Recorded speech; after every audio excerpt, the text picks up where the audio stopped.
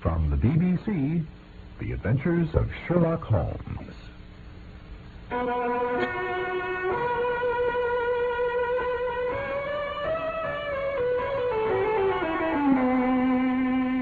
It makes sense, Watson. There is danger, Douglas, now at Burlston House, Burlston.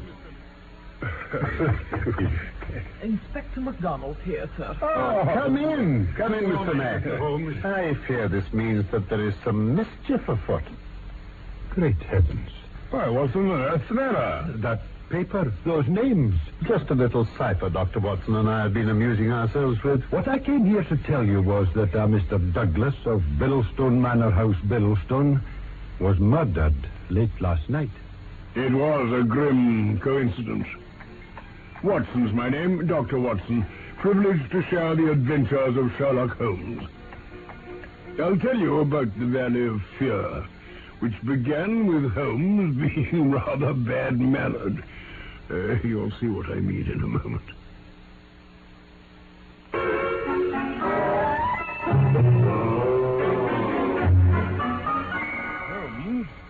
Holmes? I'm inclined to think. I should do so, Watson. Well, Holmes, I count myself one of the most long-suffering of mortals, But what, my dear Watson? Well, dash it all, you're really too trying at times. You sit there, your breakfast untasted. It's Porlock's writing. There can be no doubt of it. The Greek E with a peculiar top flourish is distinctive. Then who is Porlock? Huh? Porlock? Oh, Porlock, Watson, is a nom de plume. A mere identification mark. Behind it lies a shifty and evasive personality. Then you've something in common, whoever he is. The point is taken. Porlock is an important man. What? Oh, not for himself, but for the great man with whom he's in touch. You've heard me speak of Professor Moriarty. Heard of Moriarty? He must be about as famous among crooks as... He's the greatest schemer of all time, the controlling brain of the underworld. But look here, Holmes, you were talking about this chap Porlock. Oh, yes. The so-called Porlock is my link. And this letter of his? Something of the same kind, I don't doubt. If only we had the key to the cipher. Cipher? Let me have a look at the letter. There you are. Oh, thank you. Well, there's nothing but groups of figures and 2 or 3 names. Not much use sending a cipher message to someone who hasn't the key, is it? 534C2. 13274 Douglas. 1726 Burlstone. 46 Burlstone. Huh. It's clearly a reference to the words in a page of some book. Well, then why hasn't he indicated what book it is? My dear Watson, your native shrewdness, that innate cunning which is the delight of your friends, would surely prevent you from enclosing both the message and its key in the same envelope. However, I shall be surprised if our second post does... Excuse me, gentlemen. Mrs. Hudson. The second post has just come, Mr. Holmes. A letter for you, sir. As I expected. Thank you, Mrs. Hudson. Thank you, sir. Nothing for you, Dr. Watson, sir. Well, thank you. Thank you, gentlemen. Writing on this, Watson? The same. Yes, we're getting on. What's the matter? Dear me, this is very disappointing. I trust Porlock won't come to any harm. Why, what's he say? Dear Mr. Holmes, I will go no further in this matter. I can see that he suspects me. I had actually addressed this envelope to send you the key to the cipher, but he came on me quite unexpectedly, and I was only just able to cover it up. Good heavens. Please burn the cipher message. It can be of no use to you now. Porlock. I presume the other was Moriarty. When any of that party talk about he, you know whom they mean. Anyway, friend Porlock is evidently scared out of his wits. It's pretty maddening, isn't it, Holmes, to think there may be an important secret hidden on this piece of paper and we haven't the power to penetrate. Yes. But then I wonder. Look here. The cipher message begins with a large 534. We take it as a working hypothesis that 534 is the page to which the cipher refers. So our book has already become a large book. Well, what else is there? The next sign is C2. What do you make of that? Oh, chapter 2. No, hardly. If the page number is given, the chapter number is immaterial. In any case, if page 534 only finds us in the second chapter, the first chapter must have been almost intolerable. Oh, column, then. Column 2. Brilliant, Watson. You're scintillating this morning. Oh, thanks. So now we begin to visualize a large book printed in double columns. Well, have we reached the limits of what reason can supply? Afraid so. Oh, surely you do yourself an injustice. If the volume had been an unusual one, he would have sent it to me. So? Don't you see? He used a book he thought I'd have no difficulty in finding for myself. A very well-known book, Watson. Large and printed in double columns, a book in very common use. The Bible. Good, Watson, good. But not, if I may say so, quite good enough. Why? Even if I accepted the compliment for myself, I could hardly name any volume less likely to lie at the elbow of one of Moriarty's associates. Besides, the editions of Holy Writ are so numerous that he could hardly suppose that two copies would have the same page contents. No, this is clearly a standardized book. He knows for certain that his page 534 will exactly agree with mine. The almanac? Ah, the almanac. Excellent, Watson. Excellent. It may be the very thing. It has a large number of pages. Yes, and it's in double column. If I remember correctly, it's reserved in its early vocabulary, but becomes quite garrulous towards the end. well, let's try it, Holmes. Yes, now then. Now, here is page 527, 534. Column 2. Word number 13 is there. Put it down, Watson. There. There, yes. Word 27 is. There is. Yes, that sounds better. And next we have danger. This is it, Watson. I'm sure of it. The word Douglas comes next. Yes, and then 15, 16, 17. The 17th word, now. Oh, good. 21, 2, 3, 4, 25, 26. At. Yes, there is danger, Douglas, now at Burlston. The word comes next. Then there's another number, then Burlston again. What? 43, 44, 45, 46. House. Huh? It makes sense, Watson. There is danger, Douglas, now at Burlston House, Burlston.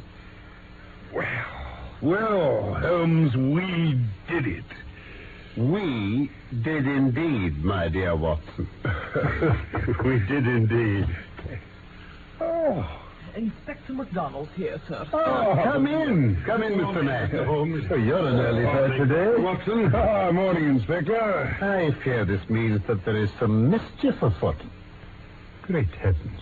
Why, Watson, what's the matter? That paper, those names. Huh? Oh, this.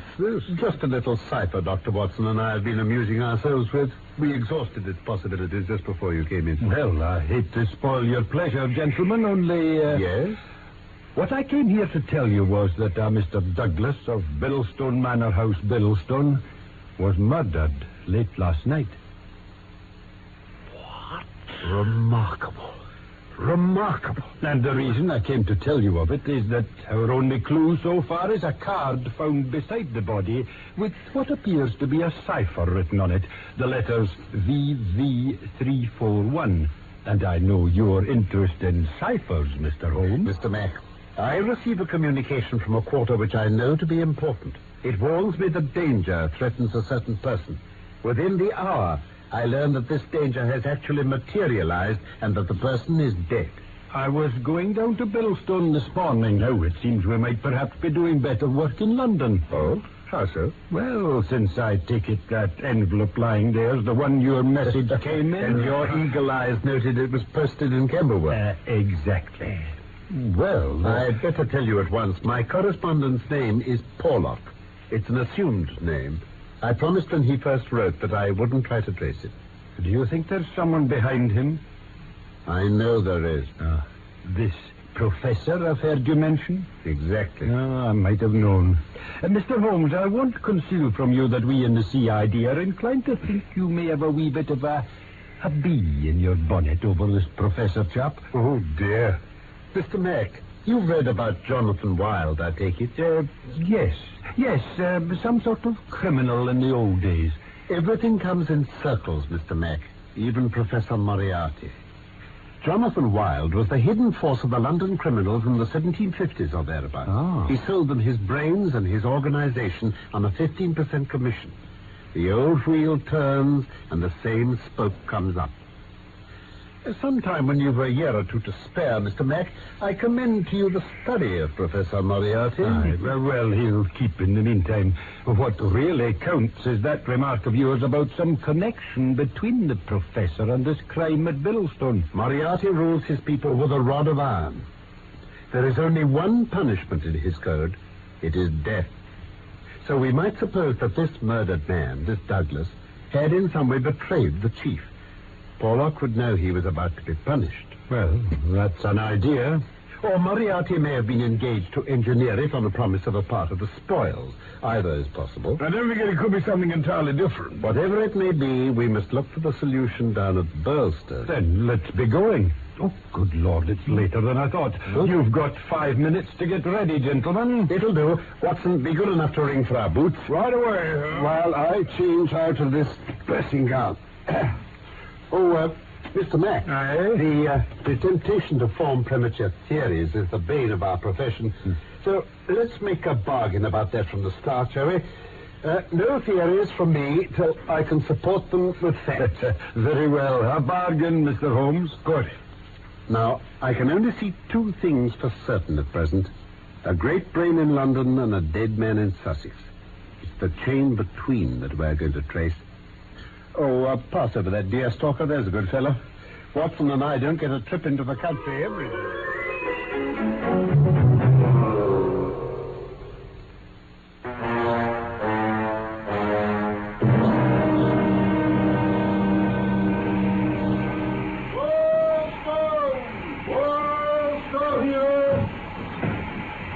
Pleased to see you again, Mason. Mr. Holmes, Dr. Watson, meet Mr. White Mason, Chief Detective of the Sussex Constabulary. How nice to meet you. How do you do? Glad to have you with us, gentlemen. Very glad indeed. Real downright snorter we have on our hands here, and no mistake. Well, there's a carriage outside, and Sergeant Wilson's waiting in it. He's the local man down here, first in on this business. Then he can give us the details as we drive. That's it. So come along, gentlemen. I'll lead the way. Excellent. Excellent.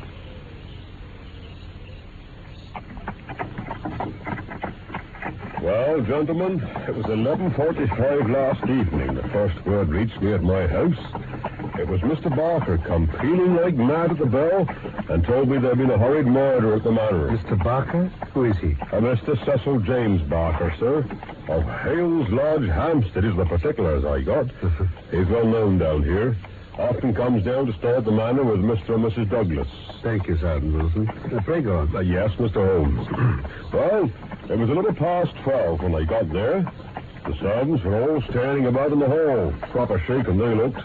I see. Well, just then, Dr. Wood from the village arrived, and Mr. Barker led us into the room where the body lay. It was Mr. Douglas's study. You'll find it open straight into the hall, sir. Just a moment, Sergeant. When you say Mr. Barker led us into the room, to whom exactly does the us refer? Just me and Dr. Wood, sir. Oh, and Ames, the butler. Yes, he come in behind us and closed the door after him to stop the maidservant seeing. And what did you see, Sergeant? The deceased lay in the center of the room, sir. He was on his back with his arms and legs outstretched. He was wearing only a pink dressing gown with his night things under it. There were carpet slippers on his bare feet. His head had been nearly blown to pieces. Good heavens. What's the blood about, then? Oh, something shocking, sir. Any weapon? Yes, sir. There was a shotgun lying across his chest. The barrels had been sawn off short, and the triggers were wired together, so they'd go off together. The doctor said he'd have the lock straight in his face, close range. Nasty weapon. Then it's job, sir, as you'll see. Well, while Dr. Wood went upstairs to see to Mrs. Douglas, I got me notebook out and asked Mr. Barker a few questions. I've got the notes with me here. Yes, this is it. No. First of all, I asked him whether anything had been touched since the business was discovered. No, if anything has been touched since this business was discovered. Nothing has been touched in this room, Sergeant. You see it exactly as I found it. And when exactly was that, sir? It was just 11:30. How long from hearing the report before you entered the room? 30 seconds at the outside. 30 seconds. Poor Douglas was lying just as you see him. His bedroom candle was burning on the table. I see the lamp is burning now, sir. That was lit later, no doubt? The lamp? Yes. I lit that a few minutes after I came into the room. Did you see anyone, sir? No one. I heard Mrs. Douglas coming down the stairs, and I rushed out to prevent her from seeing this dreadful sight. Mrs. Allen, the housekeeper, came and took her away. The butler, Ames here, arrived, and we ran back into the room again together. I see. Ames came with you then? Yes, Constable. Sergeant, if you don't mind. And now, sir, this moat that runs right round the house here. Yes? Would the drawbridge across be up or down at the time? It was up, until I lowered it myself to come and fetch you, Sergeant. I see. You're wondering how anyone could have got away from the house after shooting Mr. Douglas. Well, sir, Unless Mr. Douglas shot himself? Oh, no. That is out of the question. If you'll step over to this window... Yes, sir. Now, have a look at this.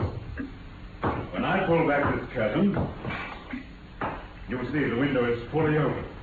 That is just how Ames and I found it. And here on the window ledge, a smear of blood and this mark. It's my guess that's the mark made by the sole of someone's boot as he was getting out. I see what you mean, sir. Dropped down into the moat and waded across, you see. But you see, when I close the curtain again,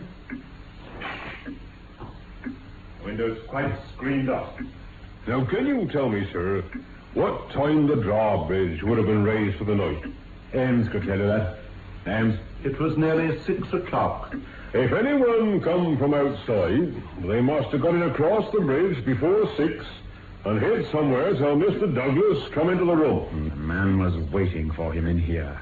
He shot Mr. Douglas, left the gun behind him, and got away through the window. That's how I read it, Sergeant. Very likely, sir, very likely. Dr. Wood.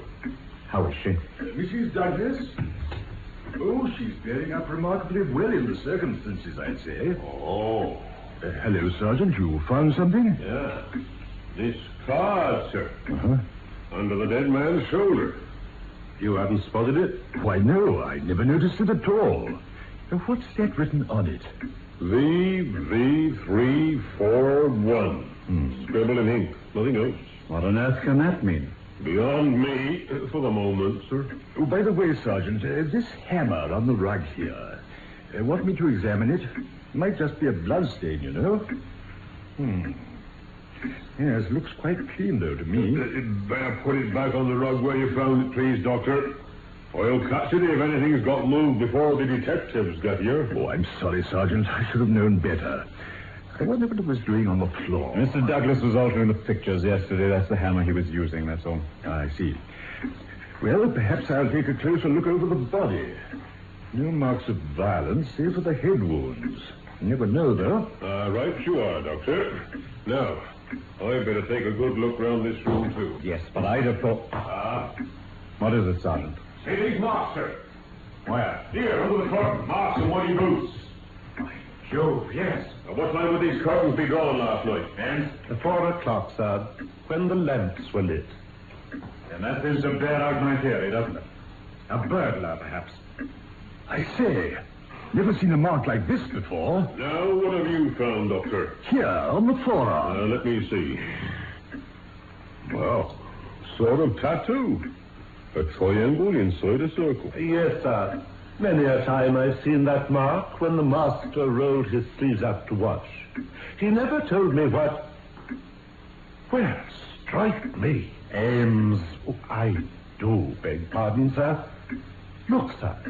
The master's wedding ring. It's gone. Good Lord. You're sure about that, Mr. Hines? No doubt at all, Sergeant. Always wore it. That ring with the rough nugget on it was about it. You're quite right, Ames. Just a minute now, just a minute. Did you say the nugget ring was always wore above the wedding ring? Always. Never changed. That means the murderer, or whoever it was, took that nugget ring off him to steal the wedding ring, and then put the nugget ring back on again. There's the nugget. The wedding ring's gone. Well, that makes this the rummest jewel I ever struck. It's a deal too thick for the likes of me, and I don't mind saying so. And that's about as far as I can report to you, gentlemen. Remarkable. Most remarkable. Do you know, I can hardly recall any case in my experience where the features have been more peculiar. I rather thought you'd say that. We're well up with the times in Sussex, you can see. Yes, indeed. Well, I arrived to take over from Sergeant Wilson between 3 and 4 this morning. I examined the gun. There's no complete maker's name on it. Just the first 3 letters on the fluting between the barrels. The rest being cut off by the saw. What 3 letters? P-E-N.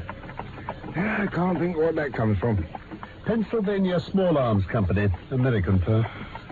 Well, I've heard about sawed-off shotguns in the States. It might mean the chap who broke in and killed Douglas was an American. Sir, there is one other thing. Yes? About America, sir. The deceased and his wife spent a long time living there, in California. Oh, that's interesting, Holmes? Anything else, Sergeant? Well, sir, just that Mr. Cecil Barker was in America, too. He told me he was a friend with Mr. Douglas there.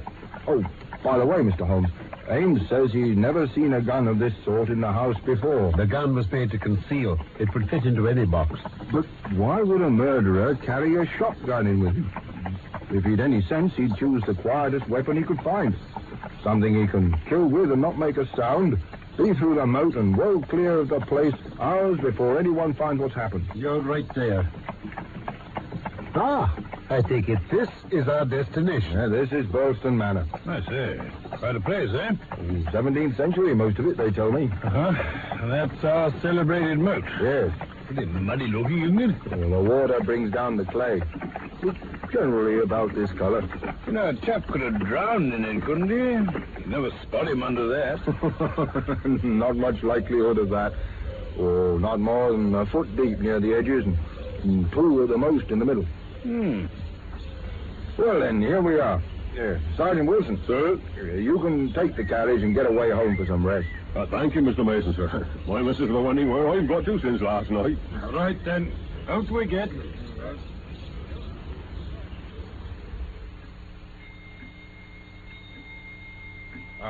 Close the door, will you, please, Ames? Yes, sir. Inspector MacDonald and Mr. Holmes would like to ask you a few questions. Ames, I understand you to have said that you often saw this mark on your late master's forearm. Frequently, sir. You never heard anyone refer to its meaning? Never, sir. I noticed there's a small piece of plaster at the angle of the deceased's jaw. Here, do you see? Yes, I see it, sir. He cut himself shaving yesterday morning. Did he appear nervous at all? Could that be why he cut himself? It struck me he was a little restless and excited, sir. Uh-huh. Mr. Holmes, anything to add? Thank you. Ames, this card with VV341 scrawled on it, sir. I noticed that in this room there is only black ink in the inkwells. Always. But this writing is purplish in color. It's been done with a broad pen, and the ones in here are fine. Obviously, then it wasn't written in here. That's a point. Can you make anything of the inscription names? No, sir. Nothing. It makes me think of one of some society or other. And I'm inclined to agree with you, Dr. Watson. What about that, Mr. Holmes? An agent from this society gets into the house, waits for Douglas, kills him, and escapes by way of the moat. But he leaves this card behind so that when the case is reported in the papers, the other members of the society will know the deed's been done. Vengeance or something. Plausible. But why this clumsy weapon? Well... And why the missing ring? And why no arrest? It's past 2 now. I take it that since dawn, every constable within 40 miles radius has been out looking for signs of a wet stranger. They certainly have, Mr. Holmes. Unless he's got a hideaway nearby or a change of clothes, they can hardly miss him. And yet they have missed him up to now. Well, Ames, I think that is all. Thank you. Thank you, sir. Oh, one moment, Ames. Yes, Mr. Holmes. What is this under the side table? Those are Mr. Douglas's dumbbells, sir, for exercise. Dumbbells? I think you mean there's only one. Well, there were two, sir. The other must be somewhere about. I haven't noticed for some months. One dumbbell. Very well, then, Ames. That'll do. Thank you, sir.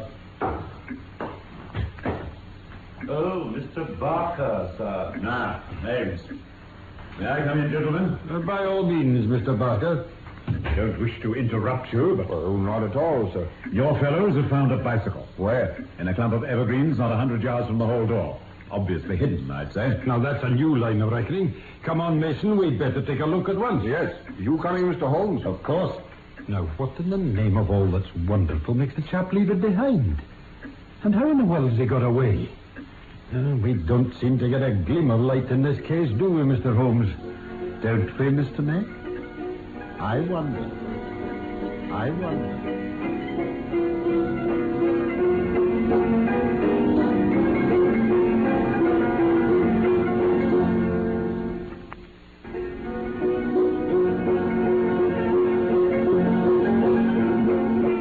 The Valley of Fear was one of the stories about Sherlock Holmes by Sir Arthur Conan Doyle. We're presenting it in 3 parts. You've just been listening to part 1. In real life, my name is Norman Shelley. My friend Carlton Hobbs played Sherlock Holmes, and I was Dr. Watson. Michael Hardwick wrote our script for this BBC production from London. We look forward to the pleasure of your company again very soon for part 2 of The Valley of Fear.